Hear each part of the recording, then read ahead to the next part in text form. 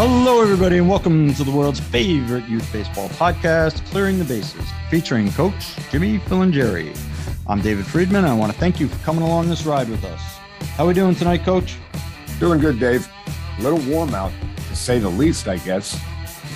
Yeah, we're melting here. We're up in semi-upstate New York, mid-90s, 90% humidity.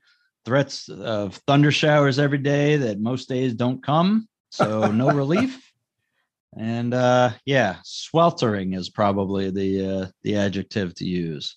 Yeah, I've actually been praying for some thunderstorms. My pool is down about 3-4 inches of water. I need water bad. Poor baby. I know it's rough, and just like anything else, there's plenty of places worse off than us. At least we haven't hit triple digits here, but it feels like it. Yeah, I mean, but then again, look, it is that time of the year. I'll take this over the middle of January, anytime. Absolutely. So we wrapping up the summer season. One more tournament to go, which will be this coming weekend. We'll be down at Diamond Nation. And then, it's a wrap. And I mean, I don't know if you want me to give you a little rundown of how the season went. Yeah, let's go a couple of minutes. How many tournaments, how many regular season games did you do? You did a regular league also, not just tournaments, right? That's right. We did an 8-game schedule in a regular league. That didn't go bad. The boys played well. What I like about the league that we played in, and you're familiar with it, is that they have different levels. So there's what they term the D1, D2, D3, D4 levels. And we participated in a D2 level, and we played a couple of D1 teams, and the boys did well. They held their own. But our season is primarily, a tournament type season. So we've played this one coming up will be our 6th. We actually got rained out in our first one, so we'll have to make that up sooner or later. So we will wind up with 7. But as we've talked about on the show before, the beginning of the season was a little shaky. Things weren't going well, and I was having my doubts, but kept going. And I got to be honest with you, they really, as of late, and I'll say within the last, 3 to 4 weeks, seems that maybe something has clicked and they're starting to play. We were in a tournament last weekend that we lost 3-1 in a championship game. Oh, excellent. Yeah. So that's something that if you would have told me 3-4 weeks ago that we would be playing in a championship game, in a tournament, we actually had to knock off the number 1 seed to get to that championship game. And if you would have told me that, I would have said, no, this team is not ready for that. But like I said, it just seems like they started. It was something like Sheet said when we were talking to him, that you want to be peaking at the right time, and it seems like we're peaking at the right time. Oh, well, that's great. Now, obviously, going through a season, not seeing a lot of progression from a coach, player, parent perspective, whatever. That's the worst thing. It's not. You and I talk about all the time. It shouldn't just be a focus on winning, losing, and just what your record is. It's, how did the process go and where you're at? And if you're losing 3-1 in the championship of a tournament, that's a far cry from, losing 9-2 in a regular season game at the beginning of the season, so that's good. So I assume a combination of some individual players really stepping up, and then also just the team gelling. Yeah, it seems better. Yeah, it seems that everything that we've been teaching all of a sudden started. The word I used before was everything started to click. They're turning double plays. They're hitting cut. Matter of fact, there was a play where a ball hit deep to left field. Left fielder ran over, fielded the ball. Everybody was in the right position where they were supposed to be. Double cut was in order. Everything was perfect. Throw came in. The infielder received the ball, turned around, threw to home, nailed the player at the plate. That type of thing where it's playing the game the right way. Whether or not they got the runner at the plate really doesn't matter. It's the fact that they lined up correctly. The throw was right. The receiving of the cut was right. We turned, I don't even know, half a dozen double plays during that tournament, which we hadn't done all year. that type Awesome. of thing. The communication was better. The situational hitting was better. So many things. So, oh, that's great. That's great. Cause all that stuff is, it's not just good for the player, good for good for that play, but a lot of those things, throwing somebody out at the plate, turning a double play, those are momentum changers a lot of times in games, where you start giving up a couple people on base and there's only no outs or one out or something like that. All of a sudden you get a guy at the plate that just pumps everybody up so much. And it's so deflating for the other team. The third base coach starts to question himself of, oh God, I sent him. Should I have sent him? Oh my God, everybody's going to hate me now. And, the kid running home is doing self-doubt there as well. Like, I was sure I was going to be safe. And all of a sudden I was, so yeah, there's so many aspects of that come back to matter generally. Sure. Yeah, absolutely. And another key thing was on Sunday, we had to play 3 games. We had to play 2 games and win them in order to get into that championship game. I only went through 3 pitchers. Each pitcher went the distance, and nobody threw more than 70 pitches. In the championship game, the kid that was pitching actually had 25 pitches after 3 innings, and 21 of them were strikes. Wow. Yeah. So that's awesome. Something has shifted. I can say that. Right. Something has shifted. Right. And I take my hat off to the boys. They're working hard, and this is the benefit of their hard work. Yeah, the accumulation, everything coming together. That's great. Now you've got this final tournament. I know Diamond Nation is probably I guess Ripken. We went to Ripken down in Myrtle Beach. That was a different kind of experience. But as far as anything in the Northeast, Diamond Nation was my favorite place to go. As far as tournaments go, this is going back. I haven't been there in probably 6-7 years.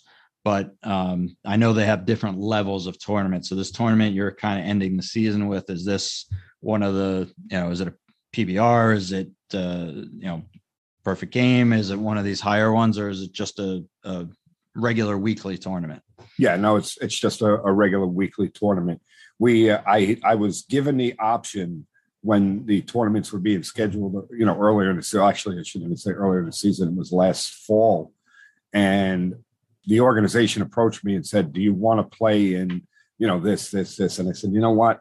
Knowing this team, no, I don't think they're ready for it. Let's stay away from those higher level tournaments at Diamond Nation and let's just play a regular tournament. And you know what? It was probably the smarter thing to do now that I look back on it, because they're playing well now. They seem to be gelling. Everything seems to be coming together. I think the worst thing for them would be to go up against a buzzsaw and, maybe deflate their confidence a bit. Right now, they're riding high. Yeah, you want them to be challenged, but you don't want them to get, to use one of your terms, get their brains bashed in and, and to end the season that way, especially. Exactly. That was something, again, the last team that I had been involved with over the summer, they were pushing us to, some of the parents really wanted these kids to go, do some real travel tournaments. And I knew what level we were at. And I was like, you don't understand. This is just, there's nothing worse for a kid have a 4-hour ride home after getting mercied for the third time in 2 days, and just totally deflates it. So we did some local tournaments, and it's again, I'd rather be not, you want to play up a level, but not 6 levels. That's not doing anybody any good. Right. And I think you've heard me talk about, we have a team in our organization that actually is the opposite way. And this is something that kind of frustrates me a little bit, because I think the organization should step up and make sure that stuff like this doesn't happen. This team has been going around in these, again, we'll call them lesser tournaments, and they've been slaughtering everybody that they've been playing. So this past weekend, they were at Diamond Nation. They played in one of their regular weekly tournaments. And over the course of the tournament, they scored 59 runs. They only allowed 2. Their team batting average was .531. They had 54 RBIs and 11 home runs.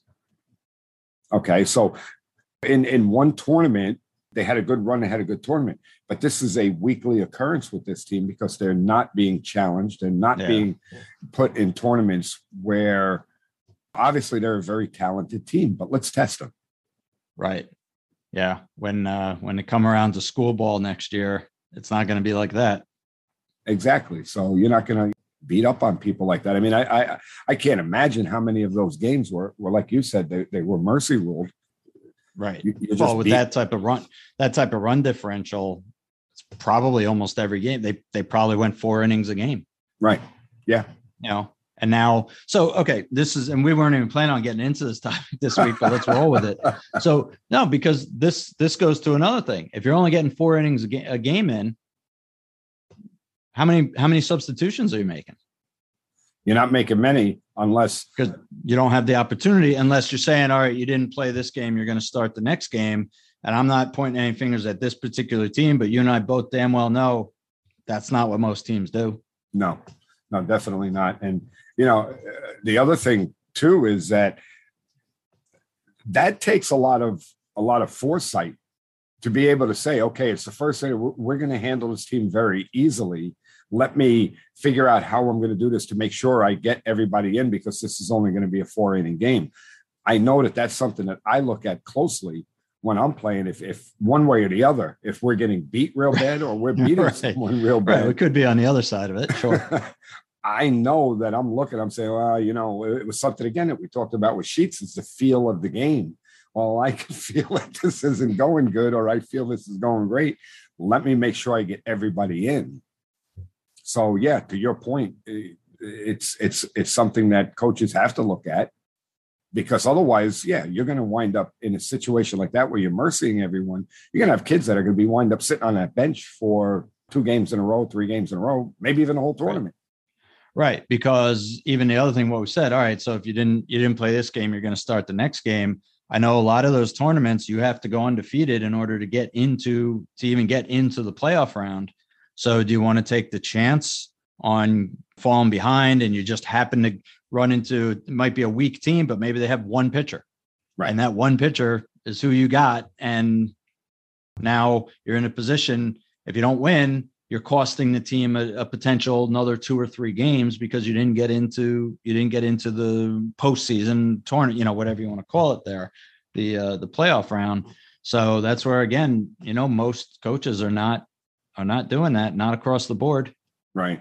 And, again, I think what bothers me most about a situation like that is what I said before. I know I'm repeating myself, but the boys aren't being challenged. Put them up against competition that is very similar to them, so that you could see if it's the old, big fish in a small pond versus going up, challenging yourself. And, it's what's one of our favorite words. We haven't used it quite as much in recent history, but in the beginning of the show, player development. Yeah. You're not developing if you're getting thrown batting practice, even if it's a live pitcher, if it's batting practice to the kids, that's not really developing them. That's getting them a kind of a false sense of security, maybe a sense that they don't have to work as hard. And that's not real life once you get into that different situation. Right. And the other thing I worry about with this team, because they happen to be a 12-year-old team, is, what's going to happen next year when those home runs that they're hitting are now routine fly ball outs. Their success rate is going to go down.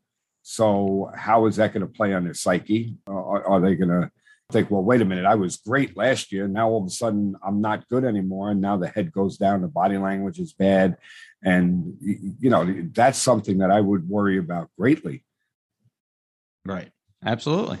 Absolutely. And again, we talk about it all the time. That's why the biggest drop off in players, between 12 and 13, because they're getting up to that big field. So, all right. Well, that's a good perspective, I think, to take a good look. Nice to hear. We'll get into, maybe next show or the following one, a full kind of recap of the season and what the fall holds for you. But in the meantime, let's switch directions and let's talk about it. As odd as it may seem, as we are just right in the dead middle of August here, this is baseball season. If we're looking at the pros, we're just past the All-Star break. So we've got another couple of months of baseball and looking at that. But for our youth players, this is, believe it or not, it's time to start looking at tryouts for fall baseball. I know some organizations do their tryouts now for, it's almost like a fiscal year of, September to August type of thing. So whatever team you wind up looking at going on in the fall, in theory, is the team that you'll be with for a year. I know it doesn't always work out that way, but that's what we should be looking at. So we want to start looking at tryouts, and I want to look at it from a couple different perspectives. So first, something that I'm guessing you'll be able to add an awful lot to is let's talk about the coach's evaluation and what type of score you're keeping when it comes to tryouts, how you run a tryout, how you think a tryout, and I guess how a tryout you think should be run, as opposed to maybe how you have ran them, either because you didn't have full say or you didn't have the right facility or whatever, or time, because there's a lot that should go into this. As a coach, you're looking to put together the best team that you can, not just in physical ability, but in terms of having good teammates and good people involved with it. So that's what I want to get into. Yeah, well, I mean, what you just said about having good teammates and good people, that's number one right off the bat. I'm watching the players. How are they interacting with each other? What's their demeanor? What is their body language? The other thing is when you're talking about tryouts, and I'm assuming that we're talking about the travel baseball world only. We're not talking about my high school team, right? No. This is just for travel ball. And then we can even get into, I don't know how much of a difference there would be based on the ages of the players. Right. Maybe some, obviously, as you get into the older kids, you're looking at pitching. You're looking at, having multiple pitches, off speed stuff and whatnot. But otherwise, I would think most of it would be pretty similar. But you tell me. Yeah, I mean, I think we've touched upon this on earlier shows. We'll start out with the metrics. I believe that, and again, I should probably say that we're talking probably 13 and up at this point. All right, and we could always get into the younger ages a little bit later. But I like to see the metrics because I like to see. We had talked about doing stuff like agility box drills, okay, and timing them to see how. And for those of you out there that don't know what an agility box drill is, it's you have four corners. They'll start in one corner. They'll shuffle one way, then they'll backpedal to the next corner, then they'll shuffle to the other corner, and then they'll sprint back home to the corner that they started on. It's a good indication of athletic movement. We time that. We do sprints. I'm trying to think now. We do 10, 30, 60 yard sprints, and they're timed on those also. We do a standing broad jump to see explosiveness in a player. I want to see all of these things before we even get into touching a baseball. So one thing I'd like to ask you about, because we do this with my high school team, and again, I'm low man on the totem pole there. I'm the assistant JV coach, so I'm certainly not running anything. Why the 60-yard dash? Just under what circumstances, other than when the game's over and the right fielder is running in, to celebrate, under what circumstances are we so, and just hear me out, as opposed to timeout home to second, which is probably close to which is a 60-yard dash. Yeah. But that's being able to make the cut, make the turn and knowing how to make the turn the right way and all that, as opposed to straight line 60. Like I said, we do it too, but I've never really understood why. Well, it's a key metric that everyone uses. So it's just a barometer of speed. That's really all it is, to see how fast the player is. You want your center fielder to have a good 60 time. So, you want to see who I want to see who the fastest players are. To me, that's one of the biggest signs of athleticism, really. And also you want to see how they run. Are their arms going side to side? Are they running in a straight line? There's a lot of things that you're looking at during that that assessment. But I understand what you're saying. Yeah, I mean, maybe we'd like to know their time from home to first. That would be a good one. Right. Home to first, home to second. I mean, the other ones is good for during practice when you're mad at the kids, make them go home to third and home to home. But practicality probably not coming into play a whole hell of a lot. I don't know about your team, not a lot of triples being hit during the year, but no. So that's more my. I guess it's more of a broader point. Is we I don't know if that's just this is the way it's always been done. Kind of like you said, it's. You can compare your 60 time against other kids that you've had in the past and blah, blah, blah. So there's that. But home to second would be for a baseball player, would be a much more important metric. But I digress. I'll let you run. Well, I mean, we could go because I think in an earlier episode I had talked about the standing broad jump, and I think that you had actually made a comment that I don't remember exactly what it was that you didn't understand. Or you didn't see what purpose that was, or something like that. I don't want to put words in your mouth, but I don't remember. It's like you questioned it. We'll say that. But yeah, you want to see a player's explosiveness. You want to be able to measure that. No, I get that. That makes sense. I could even see doing like, think about like the football combine. They do the straight up jump. Obviously for baseball, that could come into play as well. You want your second baseman to have the up so that he can catch those line drives going over his head. So no, I mean, stuff like that. I certainly understand. Something like a box drill. Great. You want to see the agility and even being able to kind of not switch directions, but switch kind of how the body's going, because that happens. Ball takes a bad bounce and it's got to go away, what have you. So that stuff makes sense.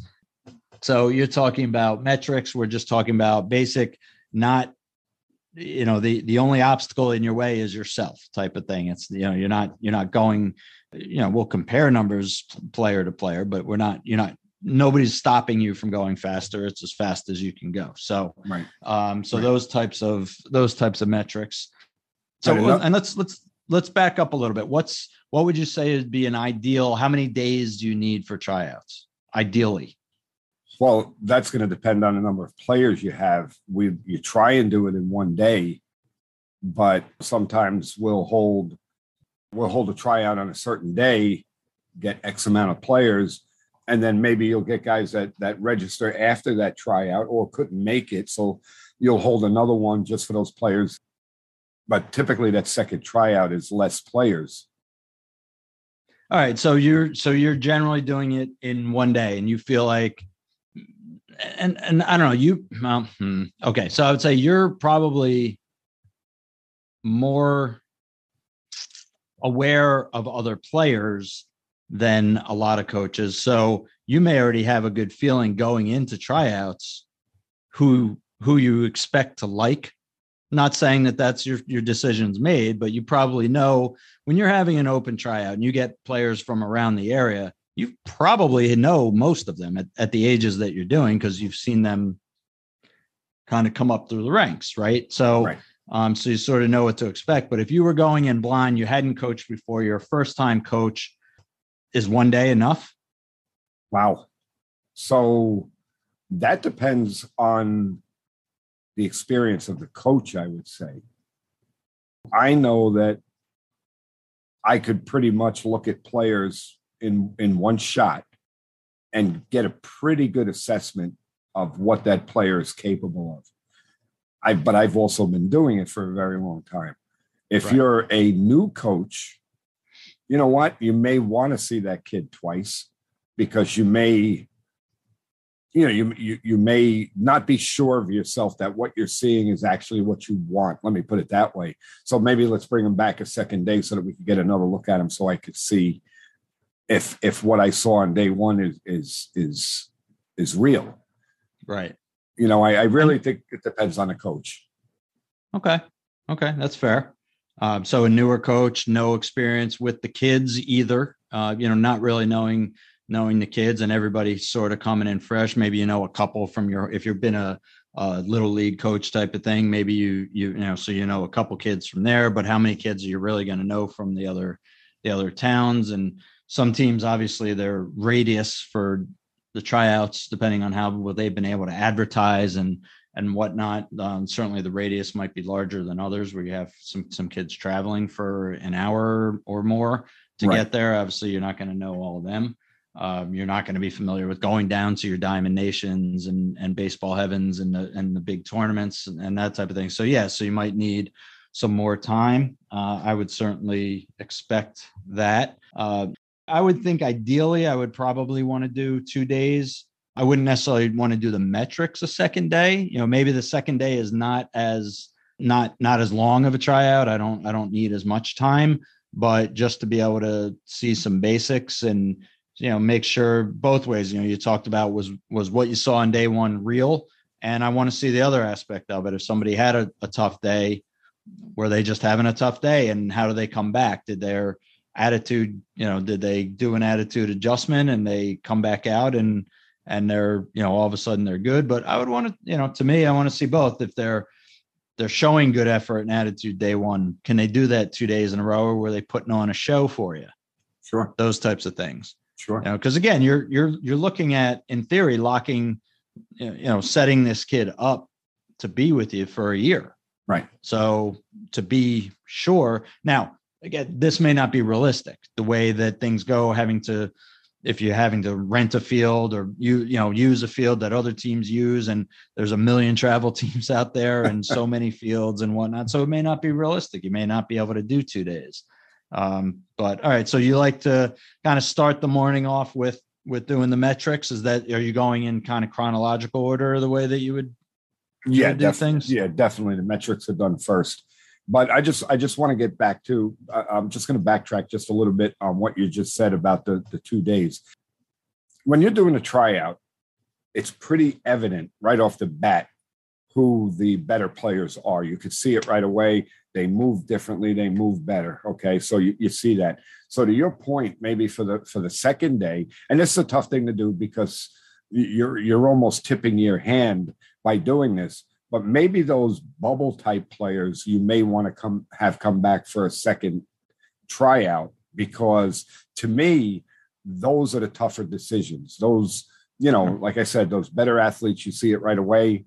But you may be looking for, I don't know, let's say you're looking for, or you need a right fielder on your team, and nobody impressed you there, but there were a couple of kids, well, maybe they could do it, maybe they couldn't. Maybe you want to bring them back for a second day and let's see how they perform out there and bring them back for that further evaluation. Right. All right. And that could get that could be a little dangerous too. He's all right, the following players I want to see tomorrow or whatever. And ones that you don't call back, are they all thinking they got cut, or are they all thinking they automatically made it? I think you'd have to be a little bit careful with your wording on how you do that. Right. Or bring them all back again. Like I said, bring them all back again and just do specific drills of what you're looking for, as opposed to, the full slate of things. So, all right. So let's start off with, obviously having them warm up and all that stuff, and then doing the metrics, the running the, half marathon or whatever you're going to do with these kids.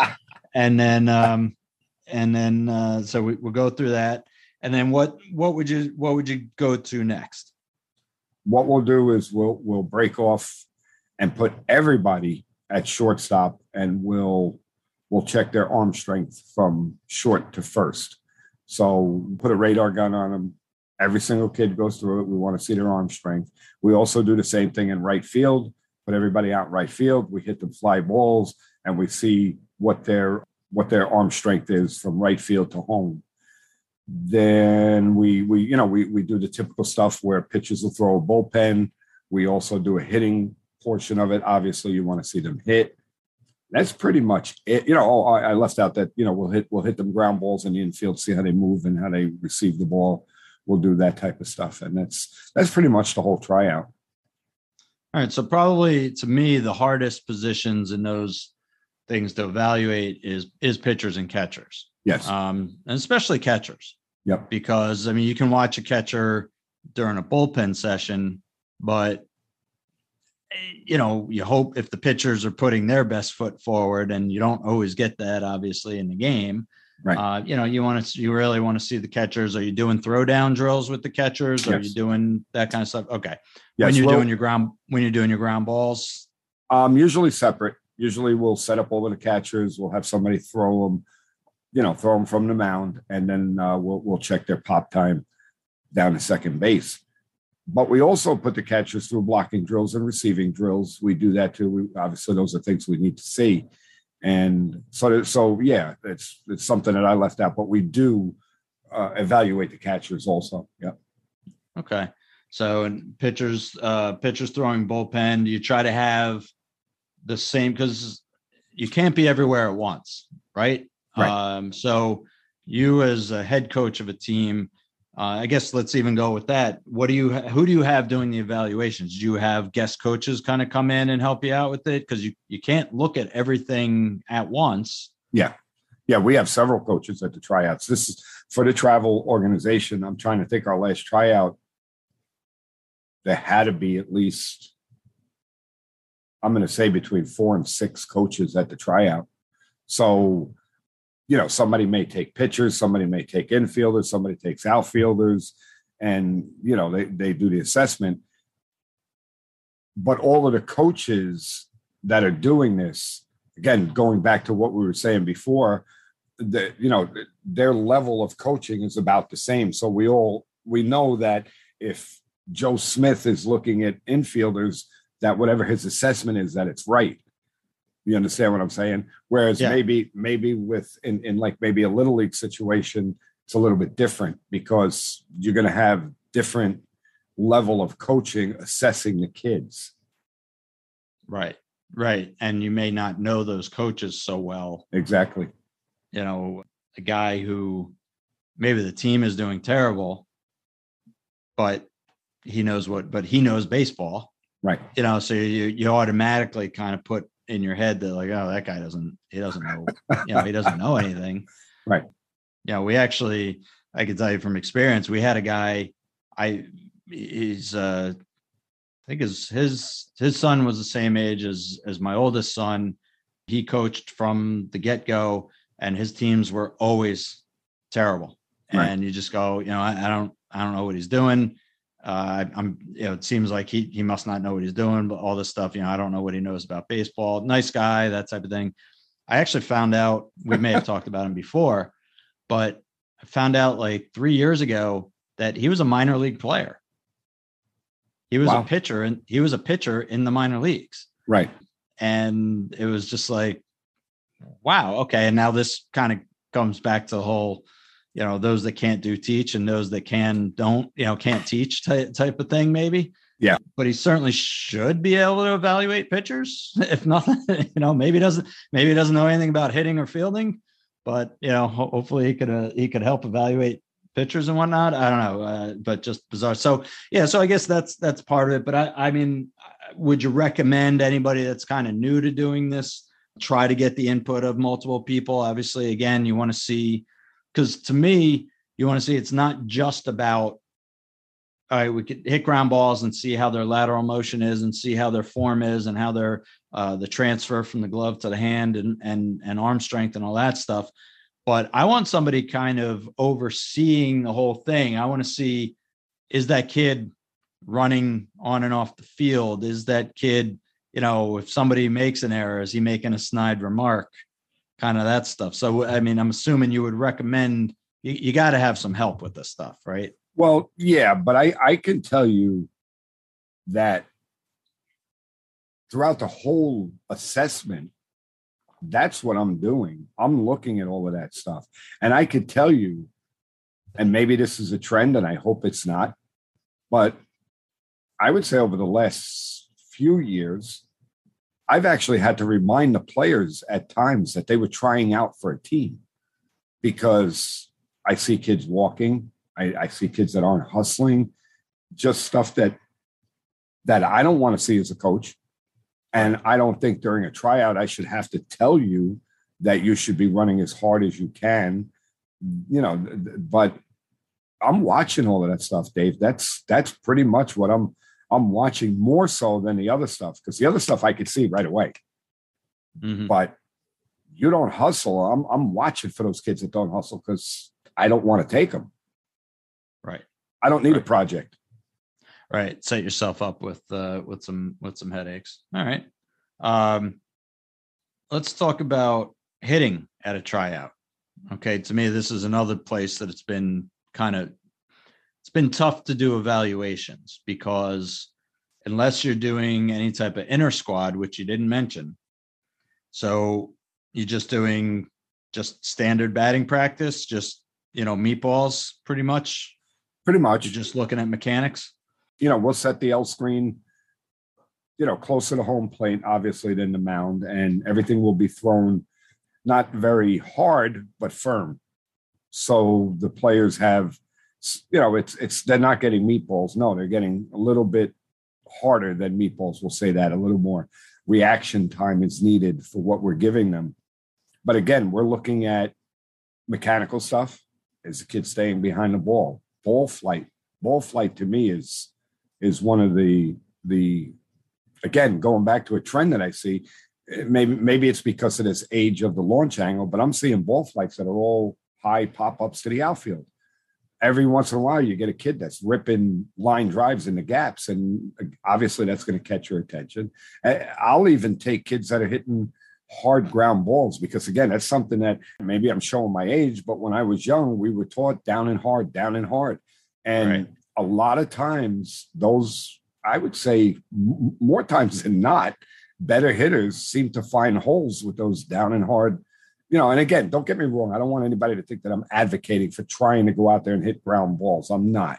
Okay. But what I'm saying is, when we're evaluating hitters, if a kid's hitting a bunch of hard ground balls through the hole, I'm not going to discount that and say, oh, this kid just hits ground balls. I would take that before I'll take a kid that's hitting lazy fly balls to center field during his tryouts. I'm looking for, that's what I'm looking for. I'm looking for ball flight. I'm looking for mechanics. Is he staying behind? Is he loading a little earlier? Is that front foot getting down and then the hips exploding? Those are the things that I'm looking at.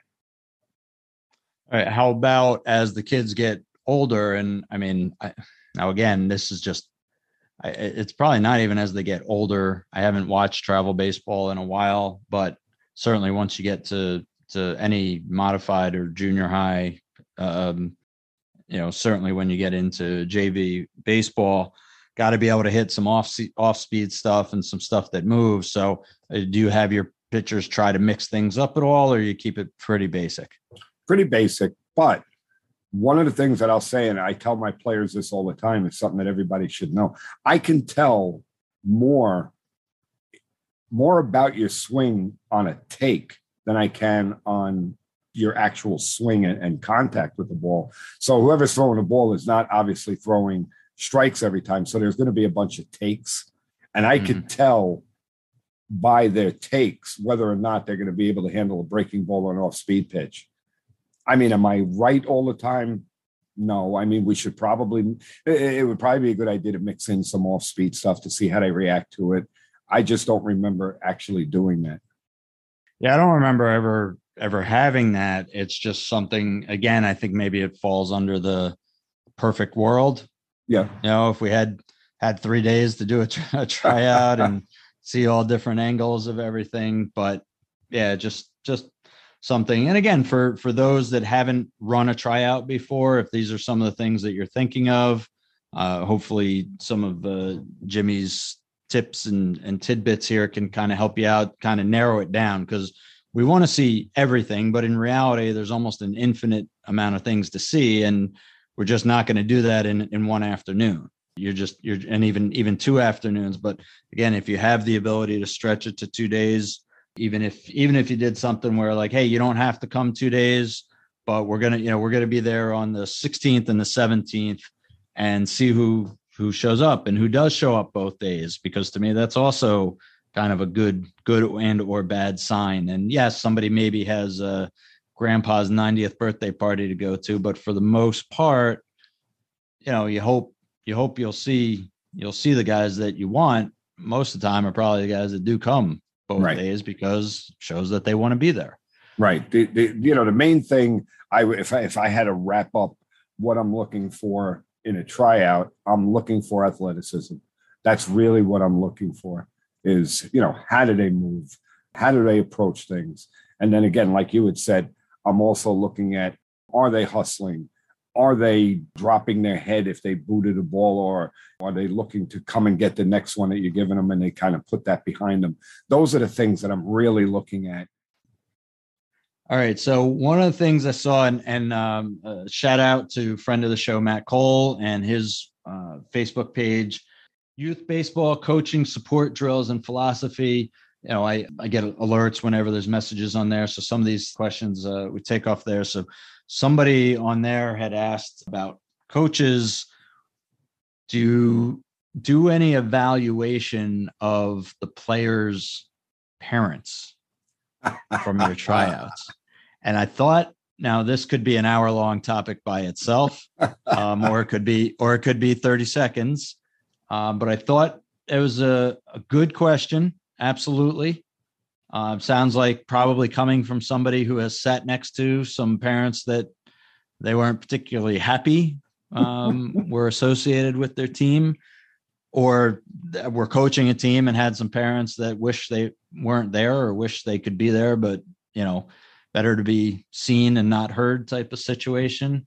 But has that factored in with anything that you've done from a tryout perspective?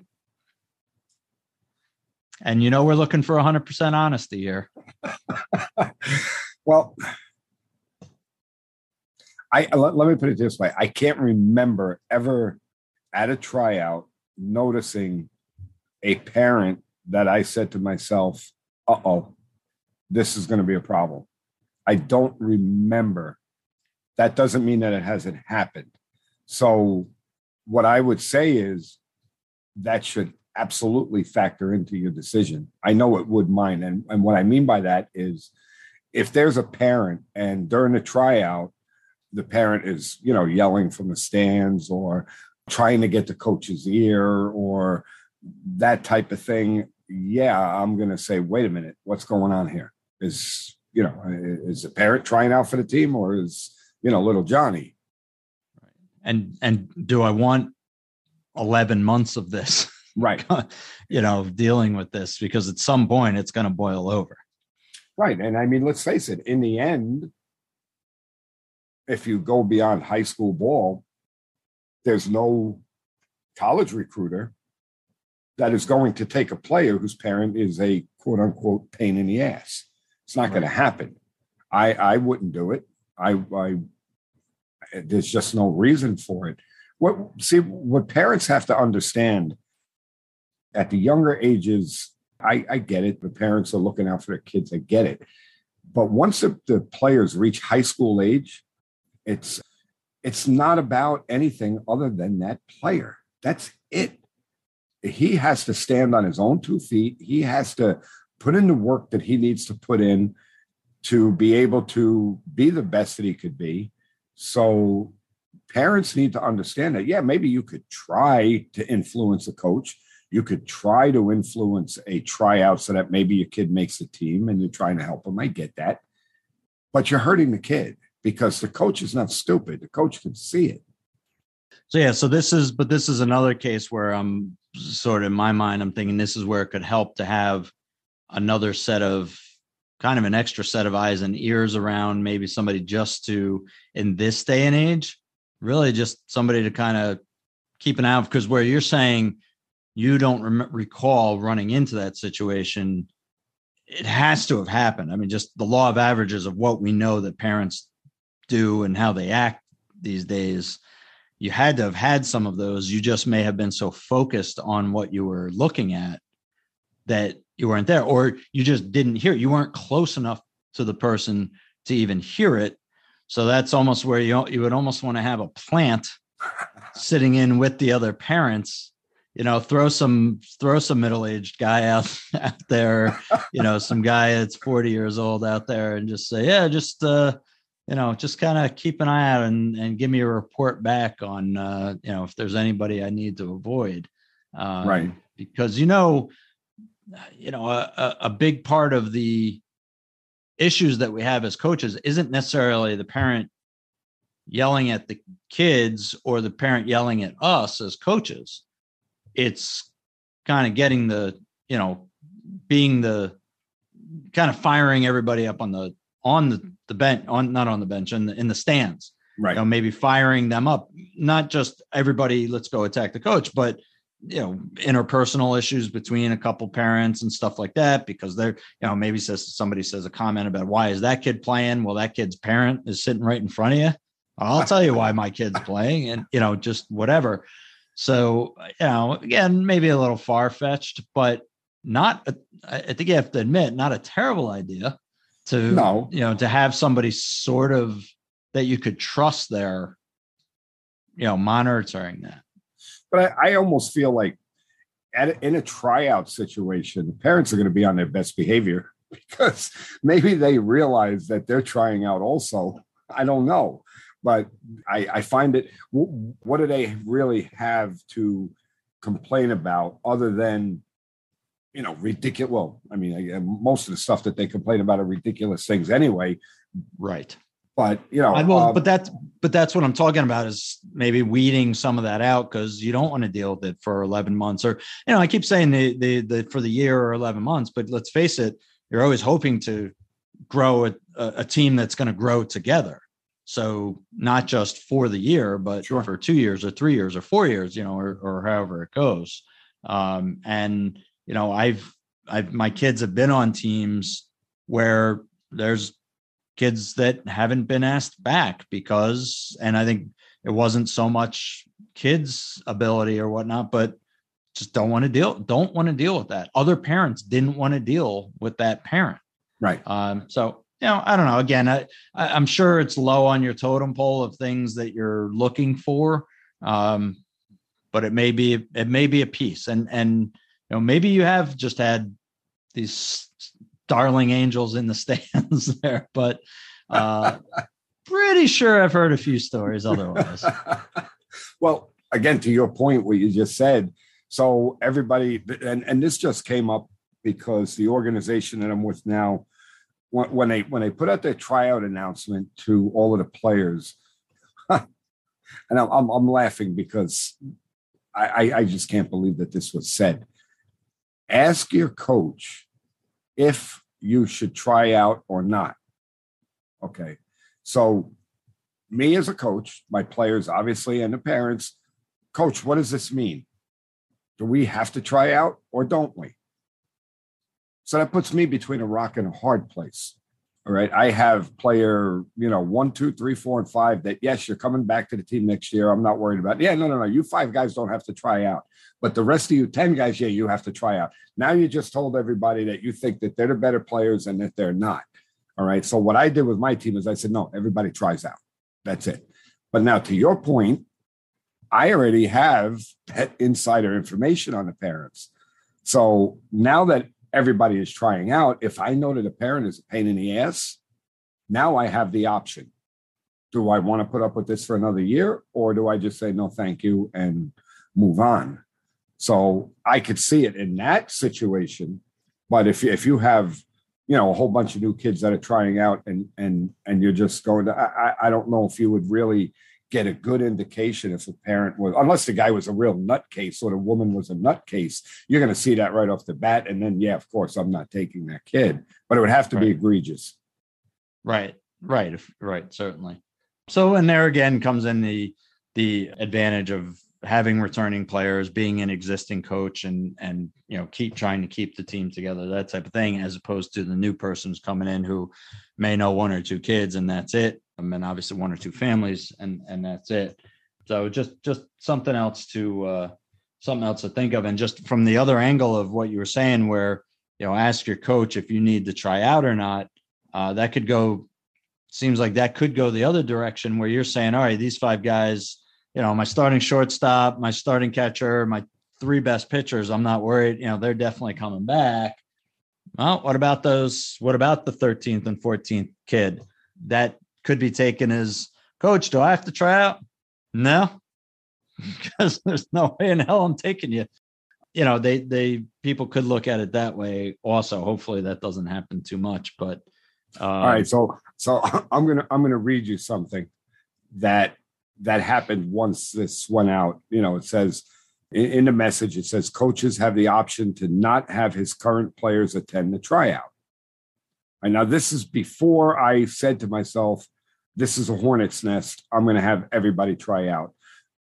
This is one of my better players. He's a very good player. So he sends me a message.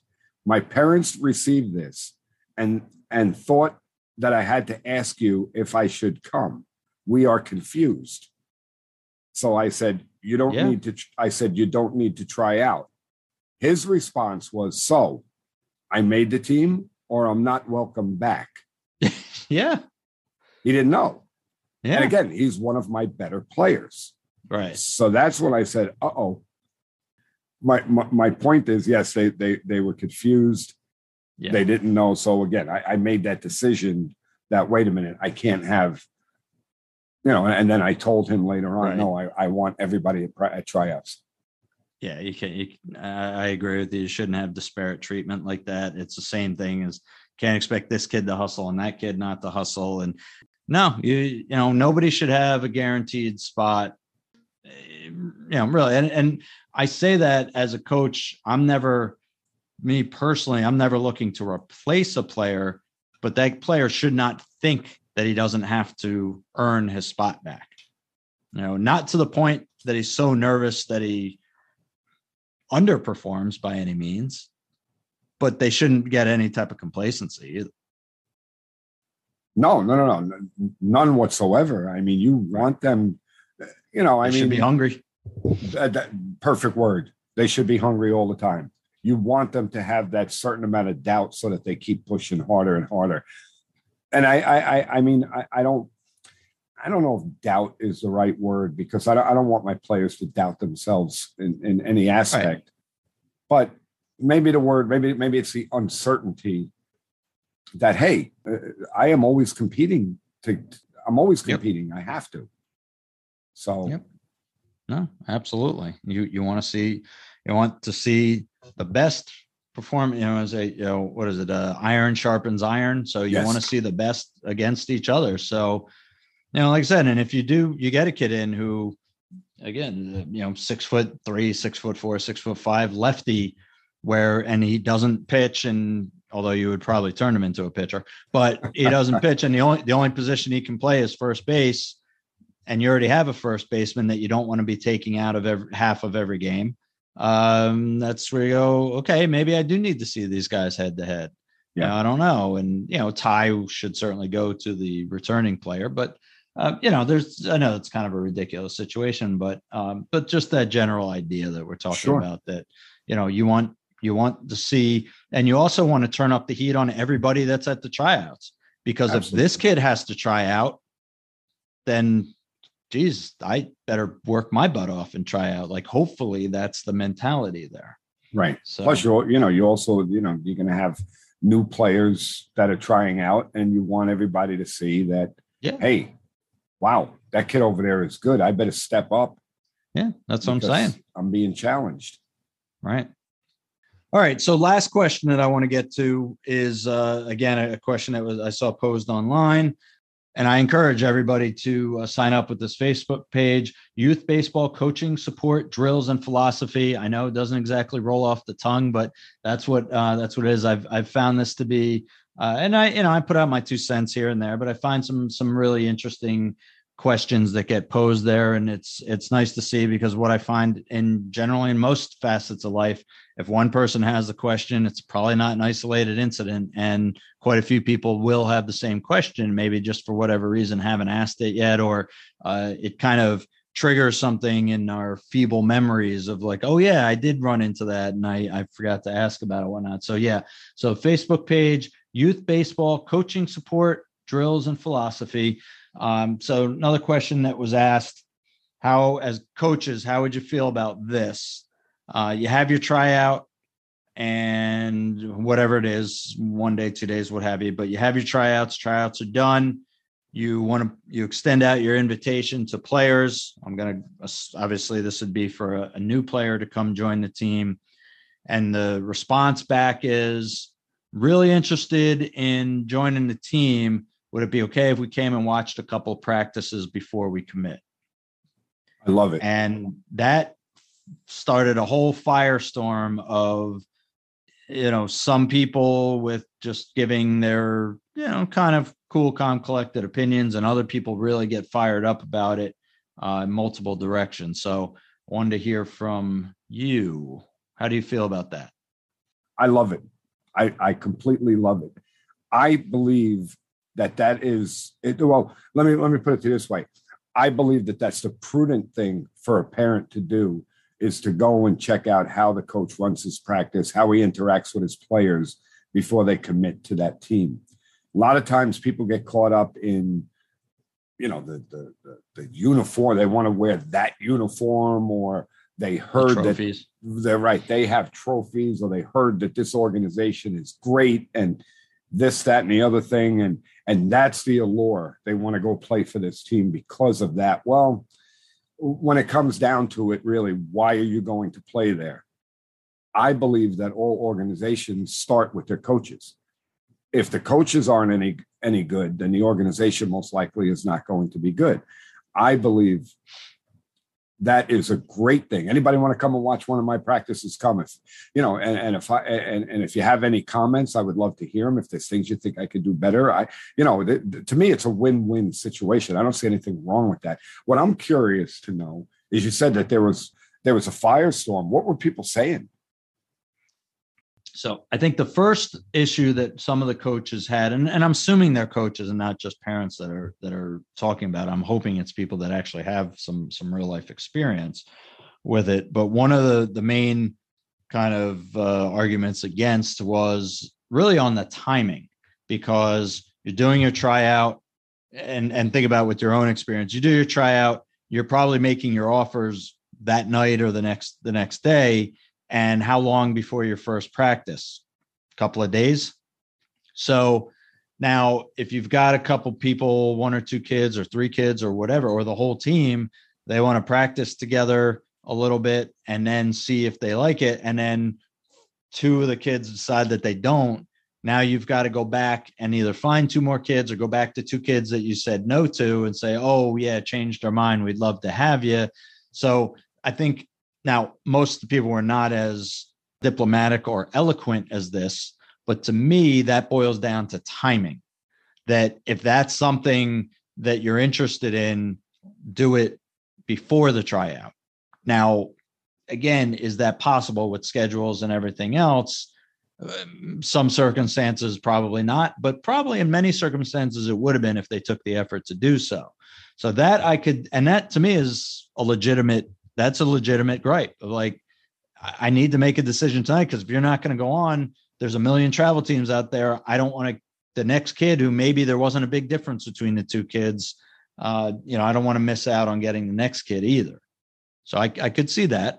Yeah, I understand that also. So yeah, maybe the thing to do is, like you had just said, is if you're interested in trying out for a team or an organization or whatever it is, go reach out to the organization, reach out to the coach and say, hey, we're thinking about trying out for your organization or your particular team. Is it okay if I come and watch a practice? I know my answer would be like, sure, come on, bring as many kids as you want, come and watch. Right. It's only gonna fuel me to make sure that day I put on a really good practice. All right, kids. Right. Sorry, guys. We're going to work hard today. Yeah. You guys don't show up. I'm bringing in a whole nother team. So it looks like we know what we're doing. So I would say that's where that should take place, is prior to the tryout. Otherwise, why waste your time trying out? You may go to the practice and say, what the heck is this guy doing? I'm not playing there. Yeah, I think, like I said, I think a lot of it just boils down to the timing. If you got a player that thought they were playing for another team and all of a sudden the team dissolved, or they thought they were playing for another team and they were asked not to come back, or, whatever is the case. And now all of a sudden it's like, oh God, I got to find a team to get on. But maybe, you might be finding out about the tryout the day before that It's there. So it's, it's not possible. But in general, if your player is of a certain level that you know that there's going to be some demand there, and maybe you have to some degree your choice of teams to go on, which is probably more the case that the people that are interested in this. Yeah, that's something you should try to do your homework ahead of time, just like anything else. Homework should be done ahead of time, not afterwards. So that was the biggest. I think that was the biggest argument against. And then, of course, then when I say it got kind of heated, it wasn't necessarily the initial response. It was then other people responding to that response, and then the person coming back. And then just like anything else that's on Facebook or Twitter these days, it just got ridiculous. Right, because people started calling each other idiots and this and that, because God forbid somebody has an opinion different than yours. Yeah, I mean, one of the things, not word for word, but one of the answers was like, nope, don't need them. If they can't make a commitment right away, don't need them. And my gut reaction was like, that tells me you're hiding something. Yeah. Like, why wouldn't you want these people to come see? Now, again, if you explain it the way that we talked about it before, we're like, hey, I really want to take a look and see, because I want to see if it looks like my boy will mesh with the boys that you have there or whatever. And then, like I said, if the coach's response was, yeah, I really wish you had done that ahead of time, because I need to make a decision. And if the decisions, I need you, I and you need to make a decision. And if the decision's no, I need to be able to go to my next best option. Right. That's that type of thing. With the number of teams that are around, I don't know if it's realistic to have the luxury, because you're not practicing every day at this point. So if they wanted to see 2 practices, what type of time frame are you looking at? Yeah. But I have to be honest with you, that example that you just gave to me sounded like that ugly word that we use all the time creeping in, is ego. Oh, yeah. No, don't need you. Wait a minute.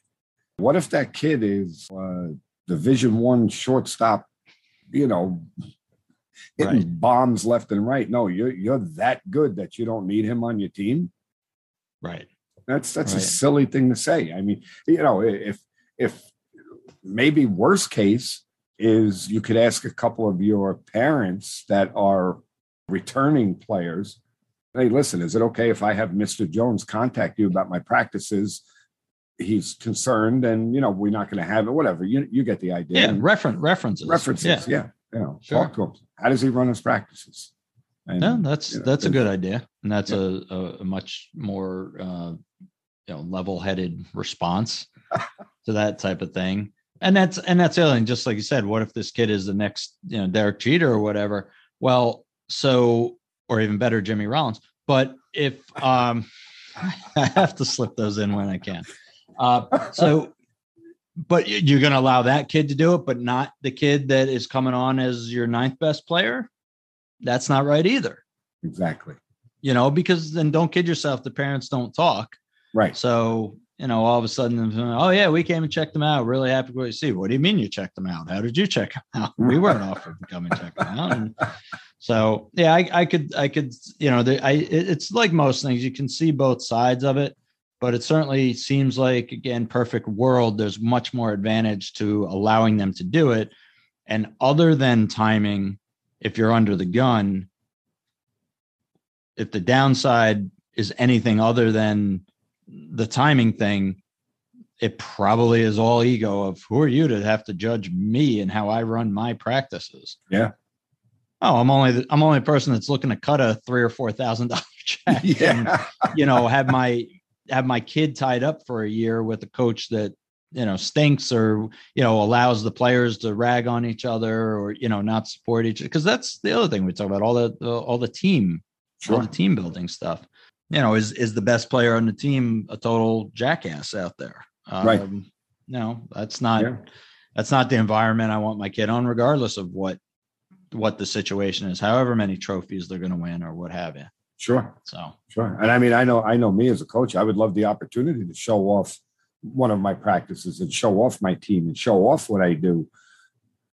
Nothing to hide. When you got nothing to hide, you're much more open to that thing. That's my first thought when somebody, the same thing I go through at work when I'm training somebody. If I want to kind of listen to them on the phone or see how they set up a file or whatever. If there's any type of pushback, I'm like, why not?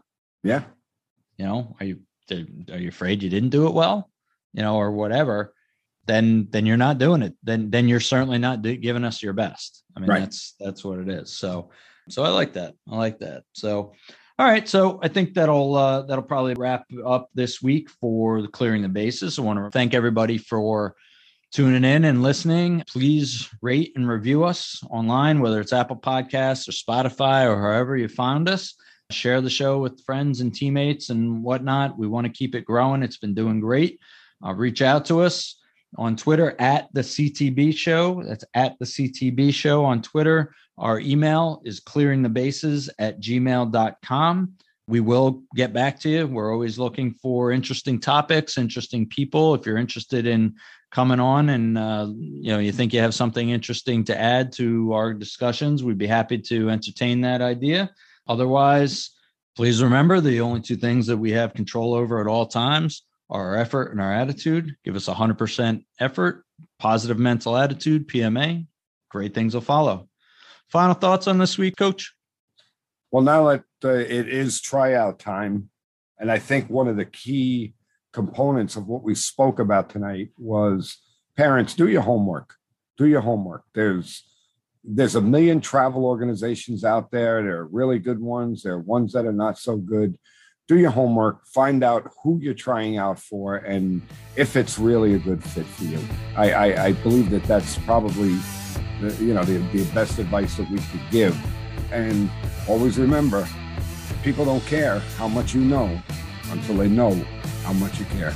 Take care, everyone. We'll see you on the next one.